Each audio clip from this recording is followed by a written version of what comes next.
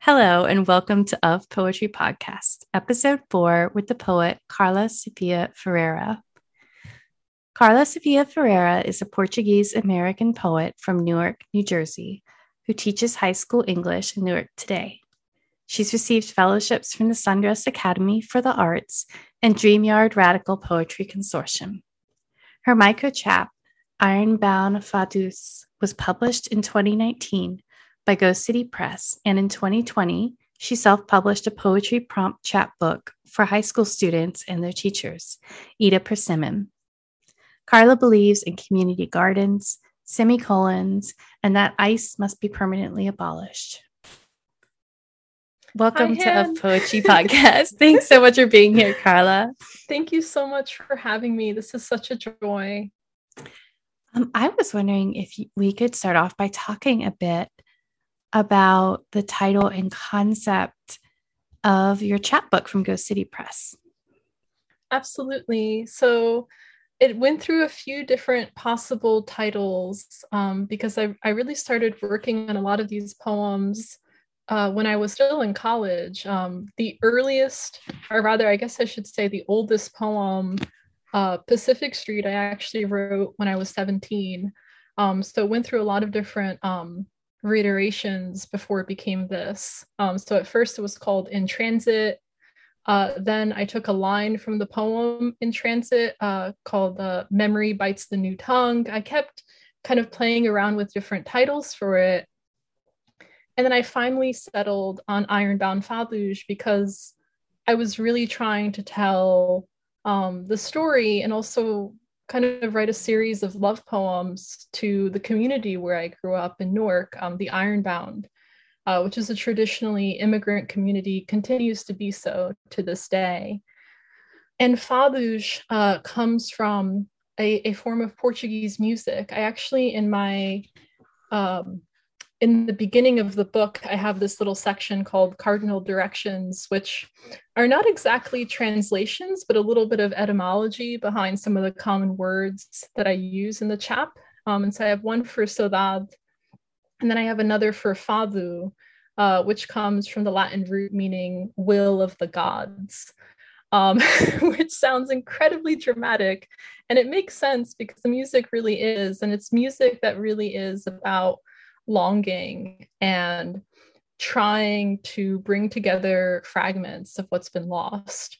So if you listen to traditional Portuguese fado, it often almost sounds as if the singer is crying. Sometimes they actually are. They're talking about loss and things that cannot return, which is, of course, again, that's the root of saudade, that word that I love because it's not fully translatable into English or into other languages. It means, as I've described it in the cardinal directions at the beginning of the chap, it's a longing for someone or some time that perhaps never fully existed and that will not return.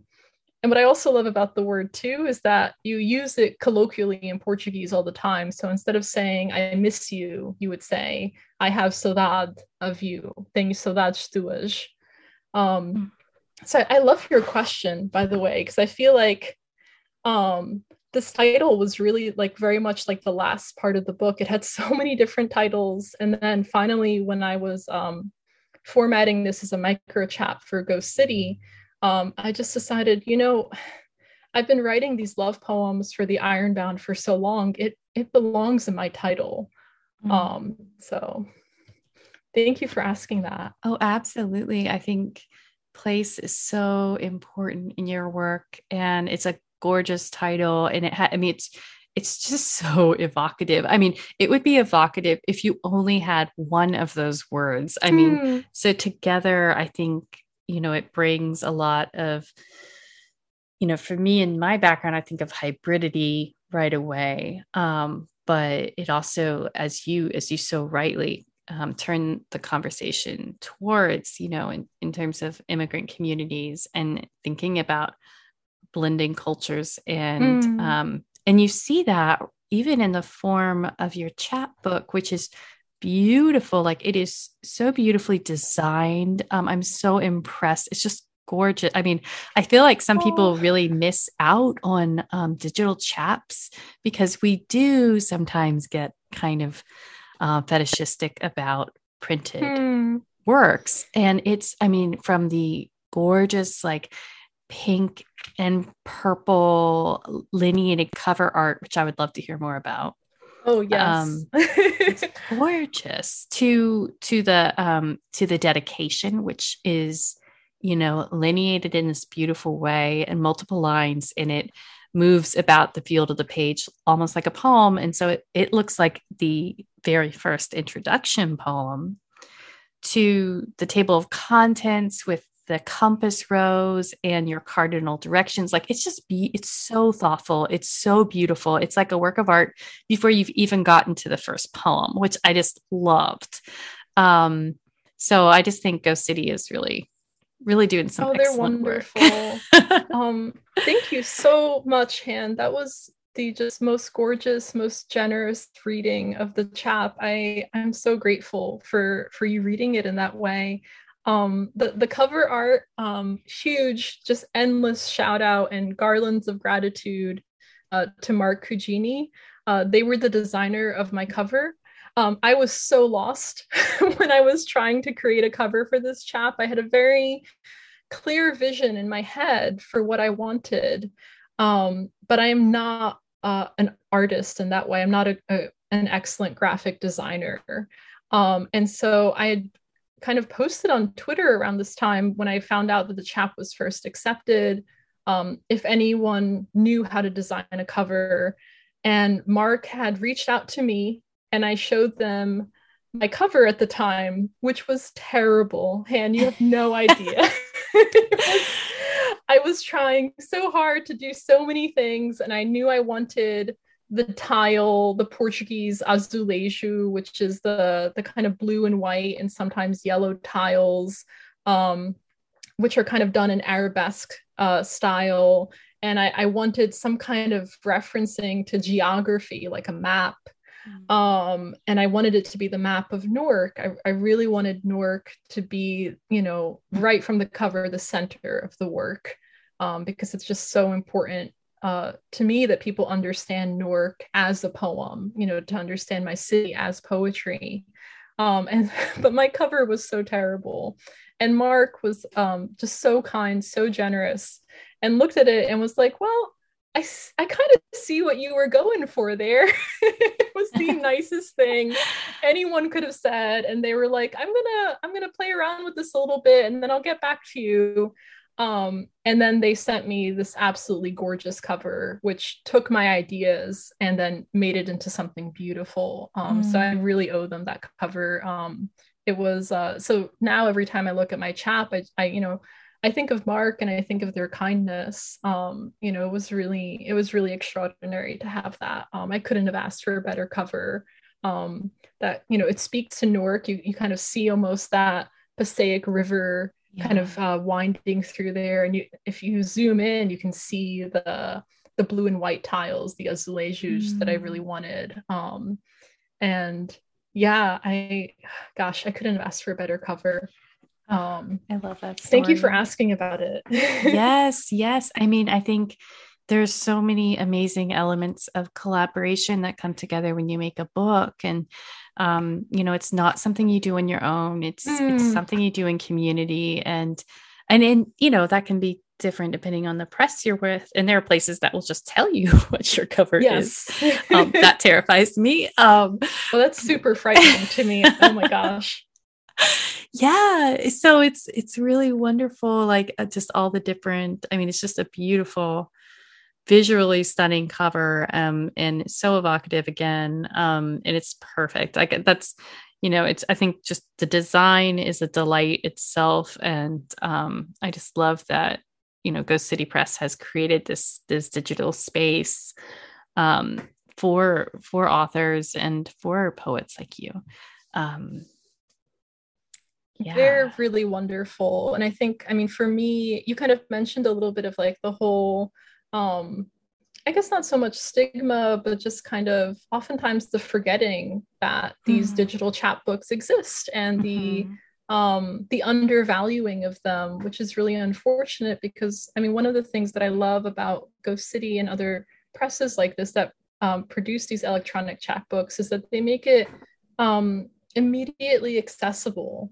I think that's so important in terms of making poetry more accessible and more just able to get into people's homes without them having to necessarily break the bank to do so. Yeah. And to just have it in that digital format where you could read it, on the train, you could read it, outside on your cell phone. It's true. I love that. The portability, and I think anytime you can, books are, in terms of technology, books are a little tricky. Like you often need two hands. The fact that you can hold a phone with one, or just touch a screen like that, it literally is physically more accessible, which is pretty incredible. Would you like to read a poem for us? Yes, I think I'm going to start with the poem that you had mentioned to me on Twitter, and which was a real joy to return to. We're actually in mid-August right now, so looking right at the very beginning of the poem, it feels so fitting. So I'll read a poem that's about midway through the chap, called Eurydice and Orpheus in the City. Eurydice and Orpheus in the city. In the heat of mid-August, Eurydice went to rent a flat on the corner of Broad and Market, where the 34 Springfield bus makes its rounds. She was an old-fashioned girl with no particular notion of love, and stayed up late nights talking with her sister, the moon, by long distance. Evenings, she would call collect, and mornings, she would take to her typewriter into afternoons, mixed with exhaust and city fume. Young Orpheus came around and asked her to take a stroll, and she followed him into the underground. There's gotta be a way around, he told her, gently, holding Eurydice's hand the way only Orpheus could.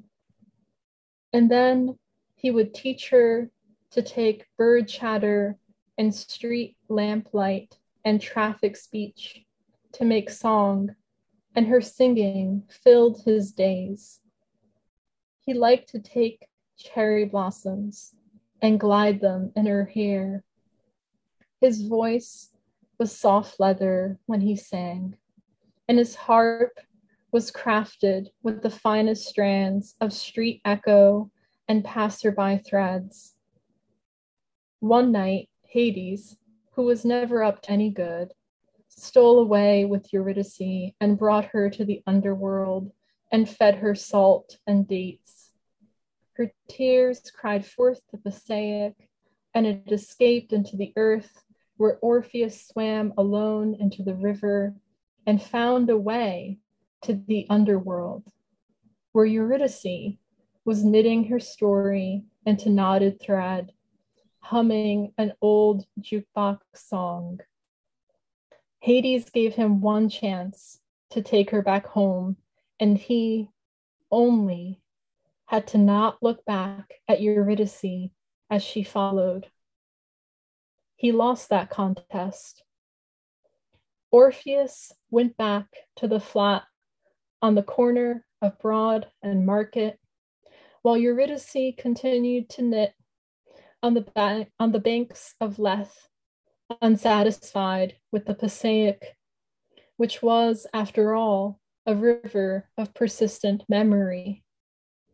For a while, Orpheus would play her radio in the empty room, but the wallpaper only soaked up static, so he returned to the streets and took up a new music. Thank you.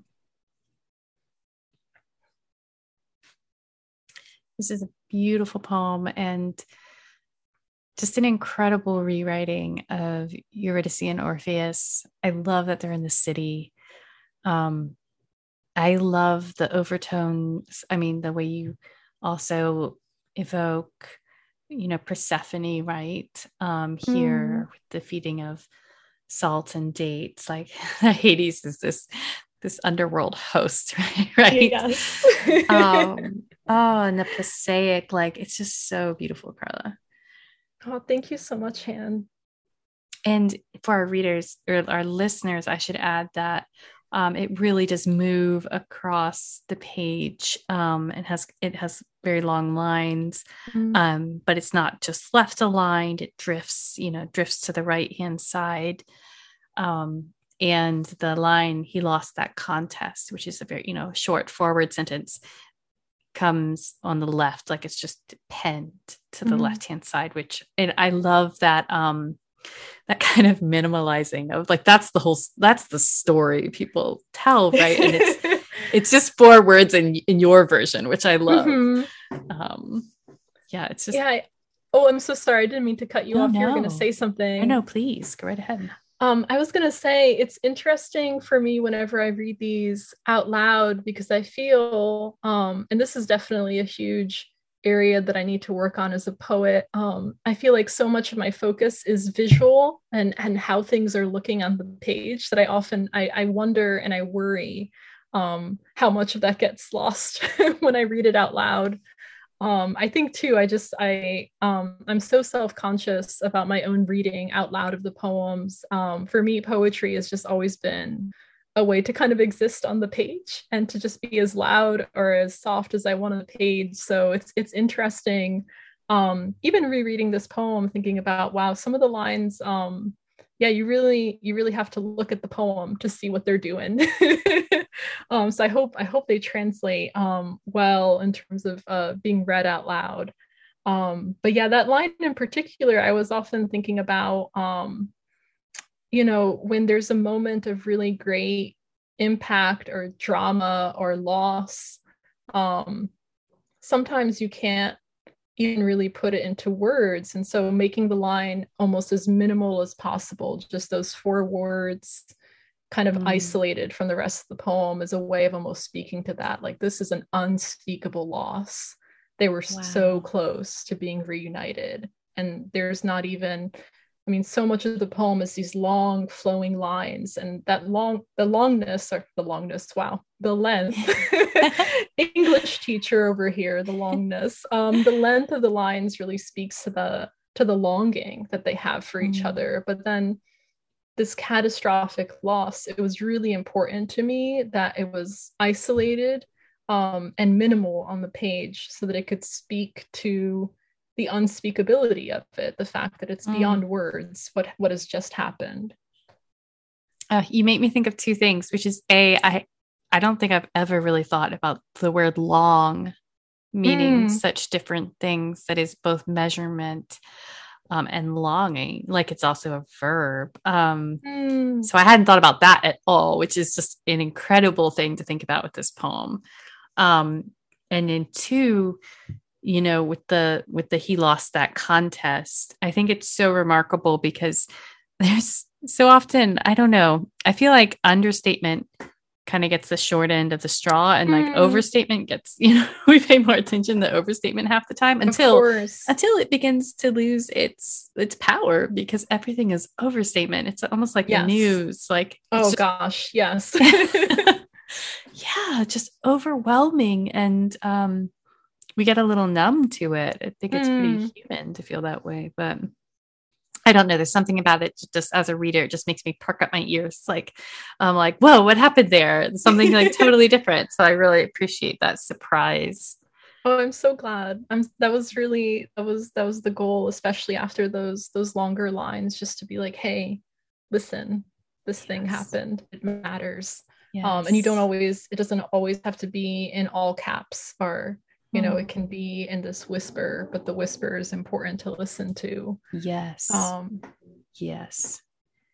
It reminds me, have you read the Orpheus poem by Muriel Rukeyser? You probably have. I have actually not. I feel Oh. I feel very underread in Orpheus poems. I have to read more. Most of my understanding of the history is actually what I read in high school from Edith Hamilton's Mythology. Um, but I haven't read that one. I will have to add it to my to read list. It's called Pieces of Orpheus. And Ooh. I only, I haven't, it's not one of those that I'm like, oh, I've been a fan of this poem for a really long time. I Mhm. actually just learned about it when I was reading The Life of Poetry. And Mm. I think of it in relation to your work because one of the things, of course, you'd never know this from her poem, but well, maybe not. I don't know. Um, but she talks about how it developed and how she wrote it. And a night cityscape was really important um, so it's the idea of the pieces of Orpheus. And she talks about watching people at night kind of, fade in and out of the light and seeing only parts of their bodies and how that image really shapes the Orpheus like torn apart by the Maenads, right? And then flung Oh, out. that sounds Um, incredible. it's I'm really definitely cool. adding this to my to read list very soon. That sounds wonderful. I just think it's really wonderful to think about cities and myth, and because there's Ooh, so yes. many, yeah, right. There's so many cities in Greek myth. I mean, and Hmm. it's such an important. I don't know. Sometimes we get these weird bifurcations in poetry, and Yes. there's myth that happens in rural landscapes, and there's myth that happens in urban. Hmm. But there's something. The city for me is not a place I grew up, and so it is kind of this magical and slightly scary place. Hmm. It's like the idea of a city is almost a little bit of, like mythic to me, even though now I live in Yeah. a small city. But so that's part of why I just love Eurydice and Orpheus Hmm. set, that Eurydice went to rent a flat on the corner of Broad and Market. Like I just love it. I just think it's so imaginative, and it wakes your imagination up because you have to shift context. And that's one of the great things about both myth, and then like you think of performances and adaptations of like plays that are say set in um, you know, whatever 1950s America, or Mm. like when what happens when you change the scene and the setting and the props. Something really incredible happens then, I think. Absolutely. I'm so glad you mentioned this idea of like cities as mythic. I think for me, growing up in Newark, and I attended school there and I lived there until leaving for college when I was 18. And I love my city, loved and love. And so much of the mythology around Newark that I would see in media, on the news, would be deeply negative, would be really derogatory. And I remember even, when I finally left Newark for college, um, being in a lot of classrooms where I would say, that I'm from Newark, and people who were from Jersey, in particular, would just give me this kind of look. Wow. um, and uh, yeah, I remember just feeling, when I was writing these poems, I wrote this poem when I was a senior in college, but it really takes so much of the landscape, the geography of where I lived and where I went to high school in particular. So Broad and Market is not that far from my high school. A very Broad and Market in Newark, if you look it up on Google Maps, is a real place. I don't think they have too many apartments there. Actually, it's a pretty big main street. It'd be hard to rent a flat there, but again, this is mythology. um, and I would take the 34 Springfield bus back home, and I love, again, even it's a real bus, it's a real Mm, bus line, but the name is just so evocative and mm. poetic that spring, if you stop, it's very easy to gloss over, Springfield, very common name, but if you stop and listen to it, like, wow, it's such a part of the poem, it's so Yeah. poetic. So and then of course there's the Passaic throughout, Mm. which is again, it's an incredibly polluted I remember mentioning it once to another poet who had been to Newark for the Dodge Poetry Festival. And the other poet, who I won't name, referred to it as a sewer. And it was just, I think growing up in Newark, I learned, very early on that uh, other people would not love my city the way that I did. And so many of these poems, and this one in particular, was just a way of resisting that, of saying, no, Newark is a poem, that this mythology, I was kind of mythologizing it into what I saw as its actual beauty. So that it for me was just very important that the myth was very was situated within the reality of Newark itself. Yeah. I wasn't, because I'm reading Paterson this summer. Oh yes, by Williams, our Jersey boy. That's right. So there are some very famous poets from New Jersey, and I think I was thinking a lot about place and how important, cityscapes. It's also as well as like the natural, cities are on land, like cities have green spaces, and they are surrounded by other lands. And I think it's so interesting. I mean, for me, I don't think you can separate place from it. It's kind of incredible to me when a poet isn't name dropping the names that are around them. And I don't mean name dropping in a negative sense at all. Like, to me, it's like names are so rich. Names carry histories. Like, I don't know where the name Passaic comes from, but I know there's something to be known there, right? Yes. Do you know the etymology of Passaic? I don't actually, and that is something I should learn. As you were saying this, though, about the idea of etymology and place and name, it was bringing me back to your questions about the title with the Ironbound, which itself is just such an evocative name. And I think growing up there, I didn't even think about it as a kid. But when I looked back, when I was in college writing many of these poems, just thinking about, the metaphor and the reality within that, like the iron of the strength of the people who live there, the actual physical iron that bound the community, which is, that is the etymology of the name. It comes from the train tracks that kind of surround the city. And for me, I've always taken it to be almost a part of my own identity in terms of that etymology, because my last name, Ferreira, comes from the Latin for iron, from ferrum.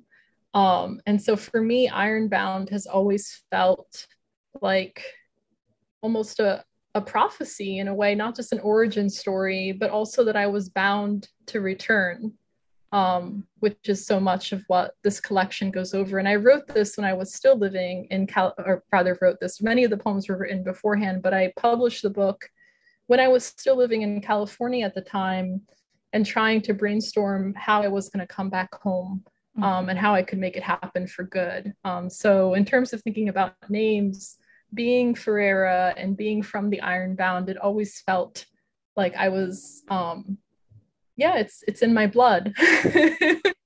Literally too, if you look at the composition of blood. Yeah. And I love that you bring up, that you've moved between the two coasts like this, and that you've lived in California and you've taught in California, and like, that aspect of California, you've lived there, because it's, for me at least, it has been hugely important in my own writing, that you really do have to step outside of home to be able to see it more clearly. And sometimes it feels like cheating. You're like, oh no, I left. Am I not really from there? But actually you gain such incredible insight from being able to look back and kind of inside from the outside at your home, at your culture, at how your family speaks, at, you know, the physical Absolutely. places. I think it's so incredible. And, you know, it's just a good perspective to have, Mm, that like leaving a place can help you see that place so yes. much better. And then returning is wonderful, but it'll be a different Mm, experience, right? yes. You're never returning 100% the way that you left, and you're never Mm, returning 100% to what the place was to you before. But that doesn't feel like loss to me so much. It just feels like a new form of being. It just feels like growth, you yeah. know.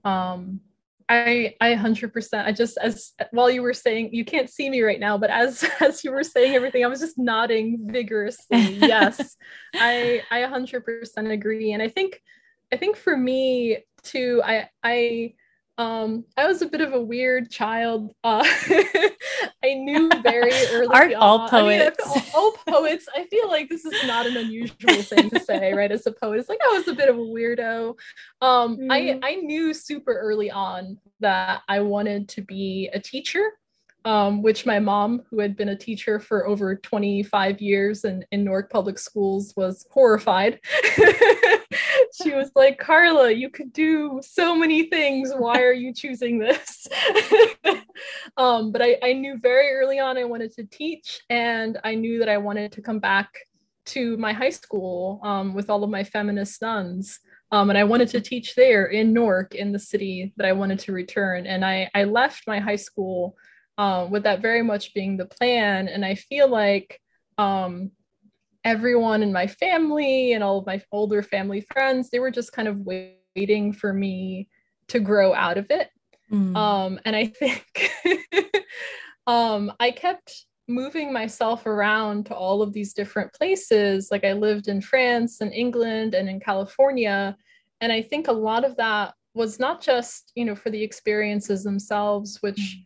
were mixed, but in many situations were wonderful. I did love a few of the places that I lived. But I think was also to prove to people, um, yeah, I've been elsewhere and now Mm. I'm going home, and this is the choice that I'm Yes. making. Yes. And I feel like in the meantime, though, um, these poems were a way to keep coming home when I couldn't. Mm. They were a way to keep me connected and close. They bridged the time zones for me. They made it feel like, with so many of them, looking at them now, it's like, oh, this is my Ironbound. This is where, and I'm home. And at least in these poems, I can be home, and that's what they really were for me. Um, for such a long time. I love that. Kind of like love letters. Yes. Oh yes, 100%. I often tell folks that I think that Newark and the Ironbound are kind of, they are the great loves of my life. Mm. It reminds me of the book Miss Rumphius, and it's a children's book. Oh, I love the name, by the way, Miss Rumpus. Oh, it's such a good. So delightful to say. She's called the Lupine Lady, and she goes and travels, and then she returns home. And you know that idea that you do have to leave what you love and see other things, Mm, but then you also get to return, and that's yes. important. Carla, would you like to read your poem, Ironbound?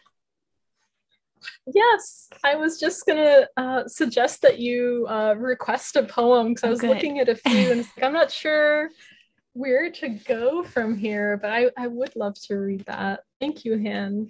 Absolutely. I was also thinking Okay, of so Passaic.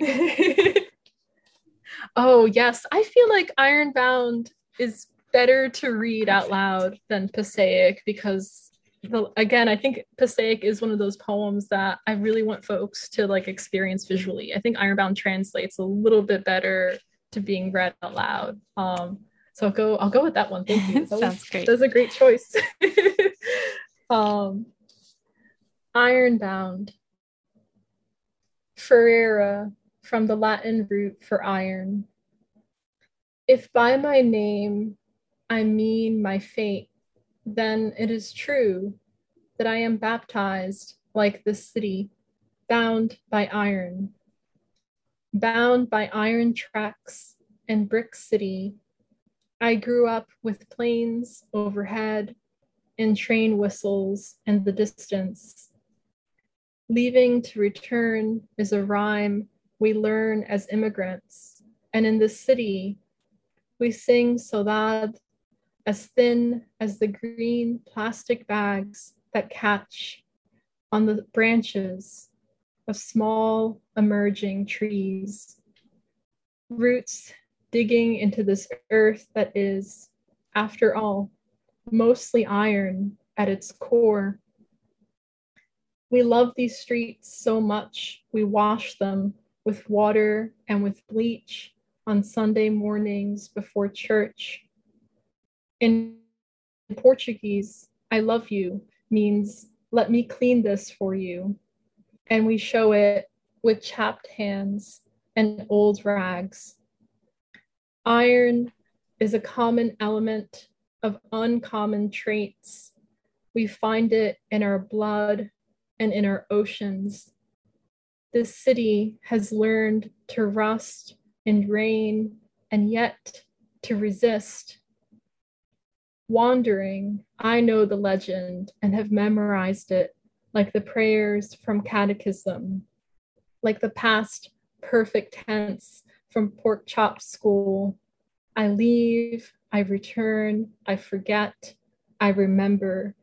I go nowhere but where I am, iron bound. Beautiful. Thank you. Thank you for choosing that one. It was perfect. I mean, I feel like our conversation, I could have just been stopping you and be like, please read this poem. Please read it. And the way I feel like the poem says, oh, I'm so sorry. You were going to say. No, please. I so feel like now that I've read it, I was just like, I should have just stopped myself from speaking and just read the poem, because I feel like everything I was trying to articulate kind of bumblingly in prose and being very inarticulate, I feel like the poem itself says exactly what I was trying to say, much more succinctly. Oh, but I think I love that conversations can wander all over the place and, scoop up so many different things. And I'm so happy we talked just even a moment about how you're traveling and returning home, like how that affects your work, because I think these questions they're about how we write our work, but they're also, about how poets live their lives. And that can be very helpful for a listener to hear. I think about how when I was coming back to writing poetry after having 2 children and just feeling like I was a different person, I didn't know how to do anything anymore. How did I situate myself? How did I give myself permission? And I was constantly looking for stories where people would say where, when and where they wrote, how they were able to write, how they dealt with being a parent, how they dealt with coming back to writing after having taken a long break. And just hearing other people's stories that are similar to our own can be incredibly helpful in terms of just practically figuring out how your writing process can fit into your real life. And I know, that you as a teacher, I would love to hear how your writing fits into your life in that way, because one of the things I really want to do on this podcast is to feature teachers, because especially primary and secondary teachers who I feel like sometimes are kind of left out of some of the conversations that happen at universities and with poetry, which can be tragic, I think. Oh, absolutely. That's such an incredibly thoughtful question. I feel like when you were talking about relearning how to write poetry after a while away, after having had children, there were several years in my 20s where my mental health was really poor and I was just not writing. So I feel like I took I hesitate to call it a hiatus because that sounds like it was like a choice.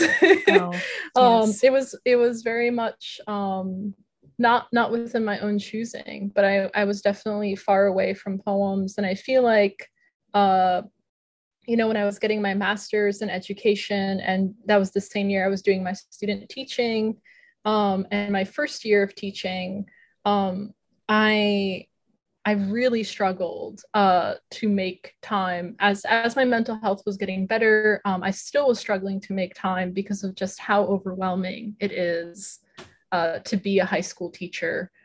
Just all of the different hats that you're wearing, the amount of work that you're doing on a daily and a weekly basis. It was really hard. But I think honestly, what directed me back was teaching poetry. Yes.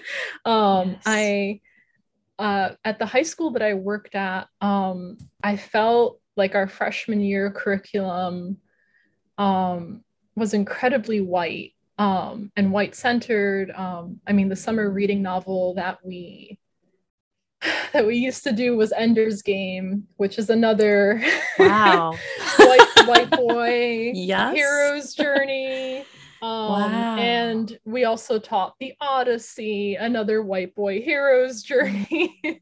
And I remember, speaking to one of my colleagues about it and saying, our curriculum is just. I was at this point, I had only been teaching at the school for about a year, and I was like, I'm very concerned that our curriculum is very white centered. And she was like, well, no, it's very diverse. It's like, how are you defining that term? She's like, well, we have Enrique's journey. There are so many things that I mean, I had to like take a deep calming breath. Yes. It's like, well, we have Enrique's journey, which is about, one a Honduran immigrant's journey to the United States. But the problem with that is that it's making one person carry the responsibility of representing what is in fact an incredibly diverse realm of experiences. There's no one immigrant experience in the United States. And I feel like it's deeply harmful, actually, that we just have this one token immigrant novel, not novel, nonfiction book. And because of that, because I saw that there was, despite my pushback, it was going to require a lot more heavy lifting, which thankfully I did. At the year that I left, they finally made the summer reading. They finally changed the summer reading so that Ender's Game was just one of the options, and there were finally authors of color as one of the summer reading options, as several of the summer reading options, which I was really pleased about. Definitely took too long to get there. For me, though, I started thinking, okay, well, I can keep screaming against this, which granted I did. But another thing that I did was like, I am going to do a poetry unit, and y'all are not going to tell me who I can teach. Right. Yeah. And the poetry unit was, the way that I structured it was really focusing first and foremost on authors of color, disabled writers, women and non-binary authors. And it was in creating that course and teaching that course and having it develop. That's when I started to fall in love with poetry again. I was like, oh gosh, I really miss this. Yeah. And it was really a wonderful experience for me as a teacher. For many of my students, it was the first time that they were getting to see themselves represented in the literature that they were reading, which made me feel both deeply honored and grateful to be a part of that experience, and also deeply disappointed in the education system as it is, that for many of them it was the first time that they were seeing themselves in what they were reading. Yeah. For me, in the background, it was like, oh gosh, poetry, I miss it. I need to start doing this again. And so I think it was really in developing curriculum for that unit that I started to fall in love with writing again. I started reading, more one of my favorite books, and the first book that I ever read by a living poet, was Teeth by Araceli Skermay. And so I returned to that book again, and which I had first read when I was in high school. And it was just, again, it kind of felt like a literary homecoming. It was like, wow, okay, this is the poetry that sustains me, that keeps me alive. And so that was slowly how I started to overcome that, I guess, years long writer's block. And now I just, oh gosh, when I'm teaching during the school year, pandemic times have been different because I was 100% remote, and the lines between work and not work began to blur really unhealthily, where work just kind of became the monster that absorbed everything. But during the school year, when I was in person, I would have like a prep period, and I would just take like 10 or 15 minutes and try to write something, just kind of chasing after the stolen moments wherever they are to use it for writing. Yes. But yeah, that's such a thoughtful question. And I feel like I want to think about it more myself and reflect on it, because now I'm going to be back in person. And so it's like, oh gosh, I hope I don't completely lose my writing practice. Yeah, no. And what you say about the kind of collapsing of like work and home spaces into each other has been such a real thing. I know there's that like colloquial advice, which is like, don't have your desk, like don't put your work in your recreational spaces or like in your sleep space. Like you shouldn't have your desk next to, your bed, or that you should. Oh, that's so hard for so many of us. It is yeah, it's like impossible for a lot. One of my partner's friends was talking about having so many different members on their remote team, and like someone is someone zooming in their like gorgeous backyard in Britain, and someone is in a very small space with their closet literally behind them, and it kind of brings all the inequality of workspaces directly onto the camera. So it's been a hard time for that. But I do love that poetry can fit into the smallest space, which is why it's just one of the most generous of all genres, in my opinion, my totally biased opinion. Oh, yes. No, I 100% agree. I'm grateful. I feel like I've never really dabbled in anything but poetry because I do not have the patience. I feel like fiction or nonfiction just would require time that realistically, for me at least, I know other people can do it, but as the high school teacher, I just wouldn't be able to have the energy or time. But what I love about, as you said, it's one of the most generous genres, like just being able to write. I often will write my first draft of a poem in less than 10 minutes. The revising can take months or years. Absolutely. But the first draft, it's incredibly rewarding to have that. It is. And that's why I know you understand this as a teacher, is when you assign a 10-minute prompt, and just like the light bulbs that will go off when students can realize what they can do in 10 minutes. Even just starting a piece, even just getting a sentence down is so important. Well, I wanted to bring up your poem In Transit, because thinking about the myth making and what you're doing in your chapbook, I love the line, "I am lost in the fury of transit." Oh. And to me, it's like such a Dantean line.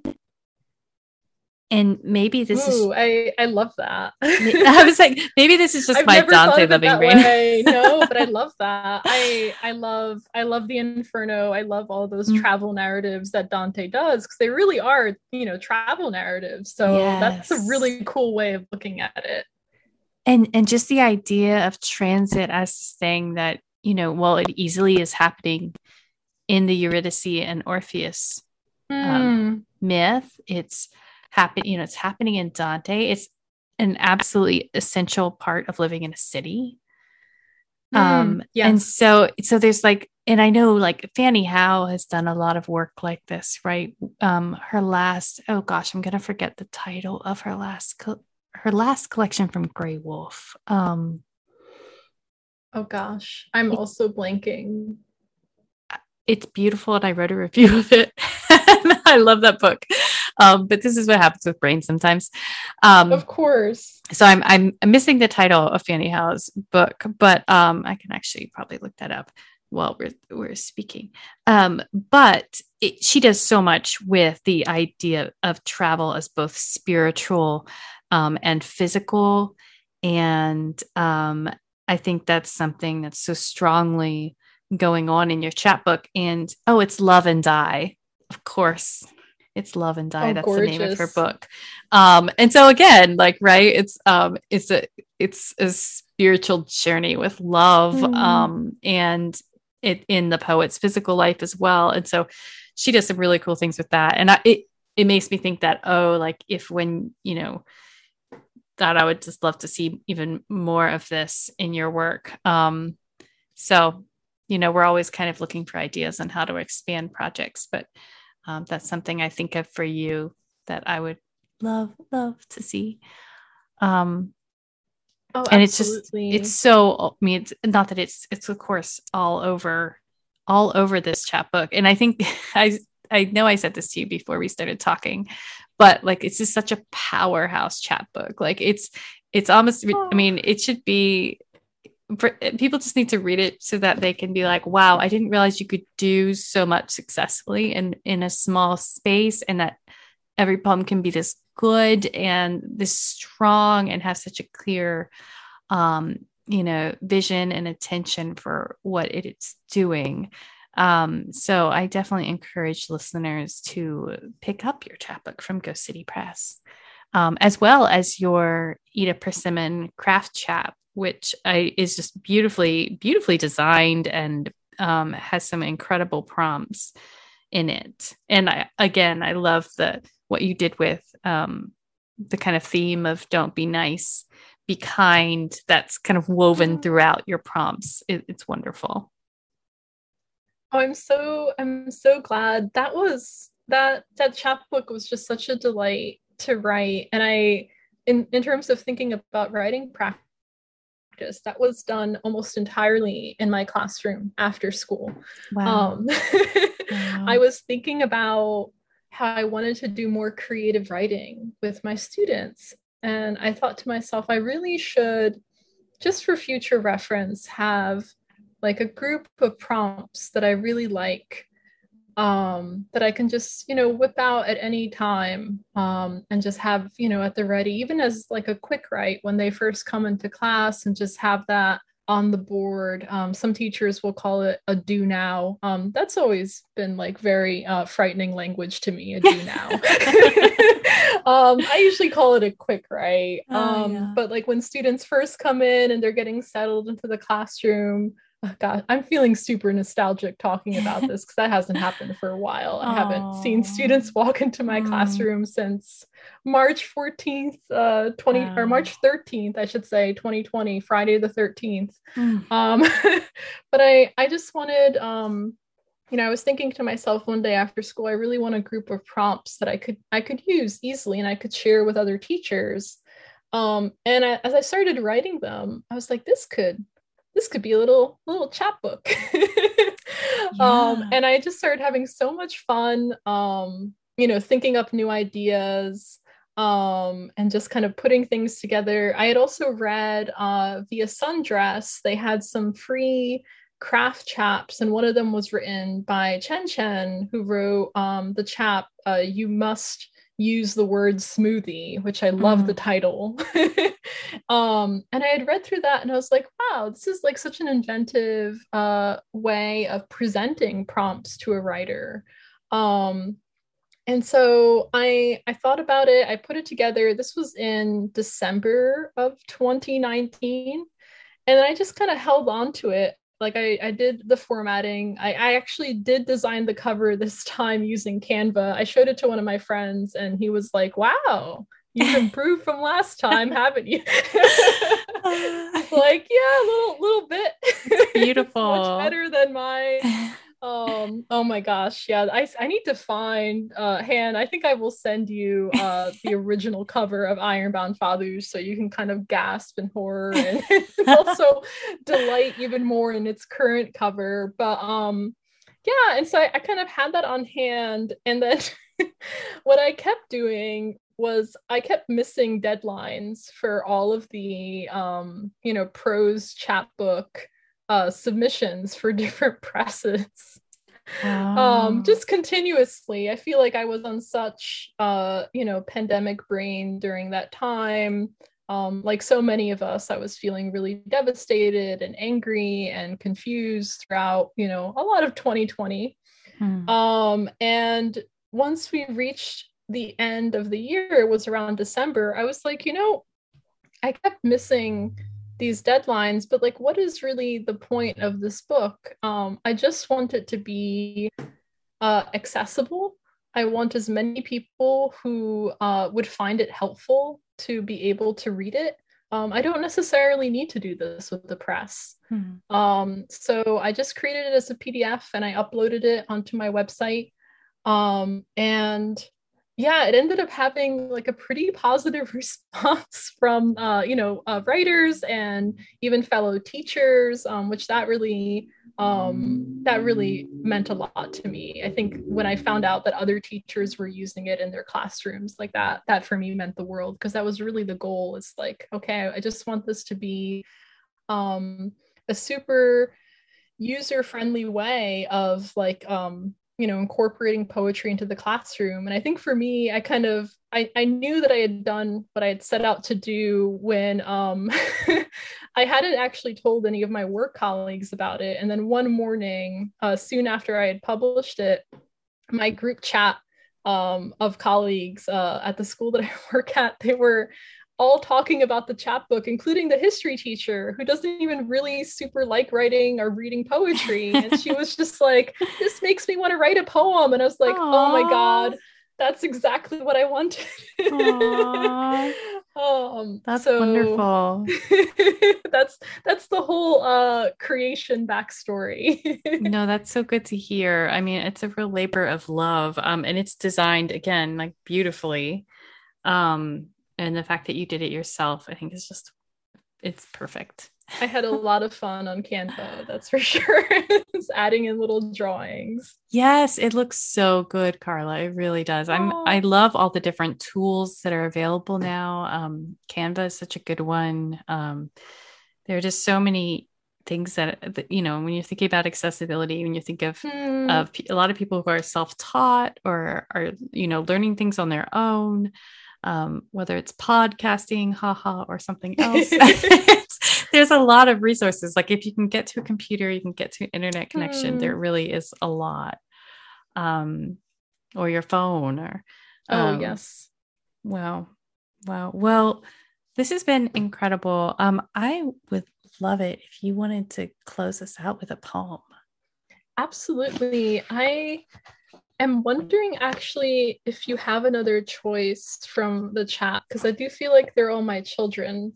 And I'm actually super curious, for me, even as a writer, like what is grabbing a reader's attention? And for you, especially as a poet who I admire so much, I'd love to know, like, what might your choice be? I'm sorry, that feels like a way of just putting it on you. Are you kidding? I get to choose. That's wonderful. I would love it if you closed with "To the Cherry Blossom Trees at Branch Brook." Oh, yes. So before I read it, a little known fact about Newark is that we have, I believe, the most cherry blossom trees in the country, second only to Washington, D.C. Wow.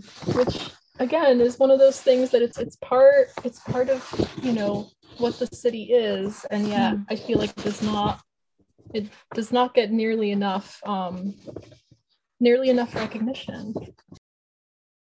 To the cherry blossom trees at Branch Brook, You are alone at morning, and it breaks you to grow into what we have expected. No stranger walks these paths late at night. Perhaps even the ghost bride has taken to haunting other grounds. Weary pedestrians arrive to see how it comes to you, not like an unwilling lover, but in the way that only gentle lovers and spring can come. To them, you, tender trees, speak sleeping adolescence. You sing evening songs to them. Your breathing shallow as the tall stone cathedral watches you while cars drive, letting the radio voice touch the tips of your branches without asking. Men bring their goods to you, negotiate in muffled language, transacting into your roots. Your branches sway with summer, once spent with snow. Now is the new time.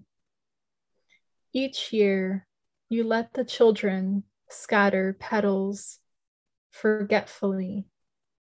The petals swept at the end of April. Your branches will hold nothing but memory. Thank you so much for that poem, Carla. Thank you, Han. That line,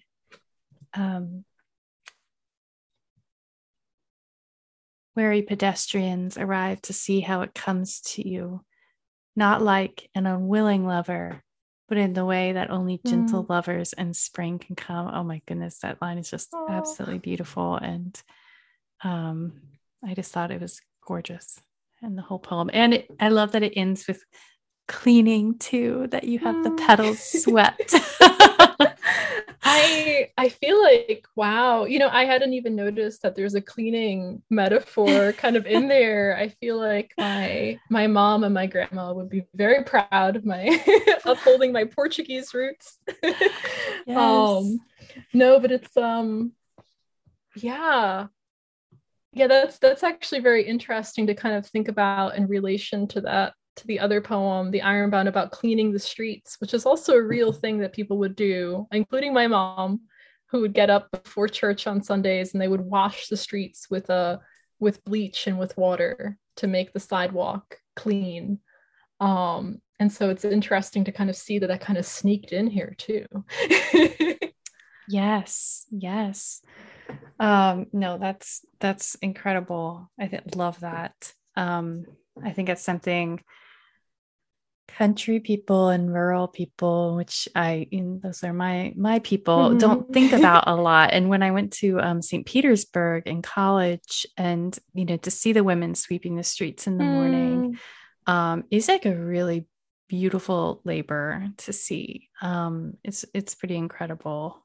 But taking care of the body politic, right? And taking care of the places people's feet walk on.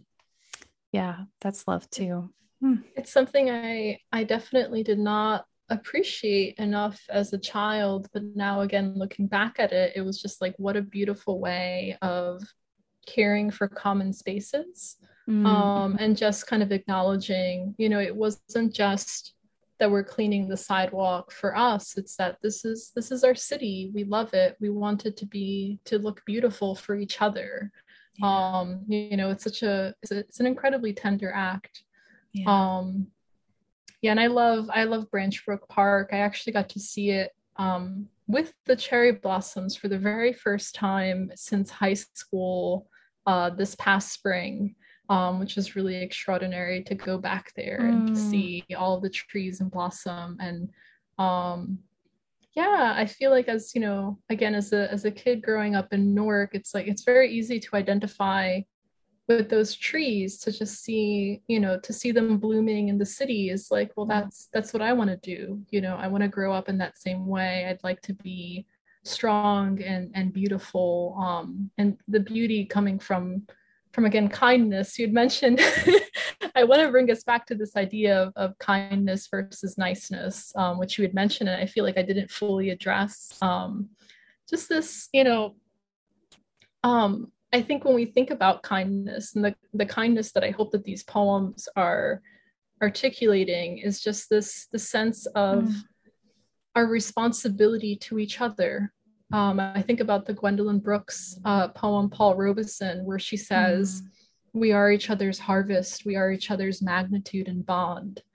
And that, to me, that feels like, that kindness is the promise we make when we have public parks, when we have libraries, when we have things that we share with one another, when we care for each other, as something greater than each one of us is independently, as community, really. And I think that what is something that I hope that these poems speak out against is niceness at any cost.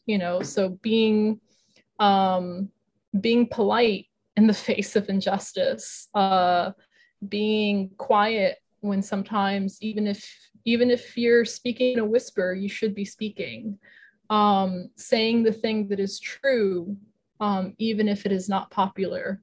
So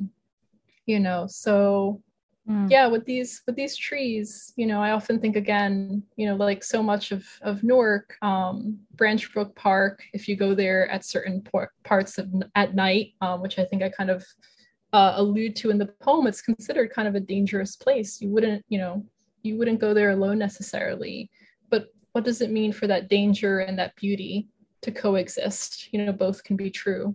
And there's, I don't know, there's something worth defending and celebrating within that. Yes. No, and I think that's a wonderful note to close on, and a perfect time to say thank you for being here. Oh, thank you, Han, so much. This is amazing. I'm so glad this worked out before you get very busy teaching. And I hope this brings even more people to your beautiful work. So thank you, listeners, for listening to Of Poetry Podcast, episode 4, with the poet Carla Sofia Ferreira. To read more of Carla's work, visit https://www.carlasofiaferreira.com. To subscribe and rate Of Poetry Podcast, visit Apple Podcasts, Spotify, or wherever you get your podcast, or visit ofpoetrypodcast.wordpress.com, where we link to poems Carla read today, as well as her chapbook with Ghost City Press. So do please pick yourself up a copy of that and Carla's craft chap, Eat a Persimmon. And thank you for listening.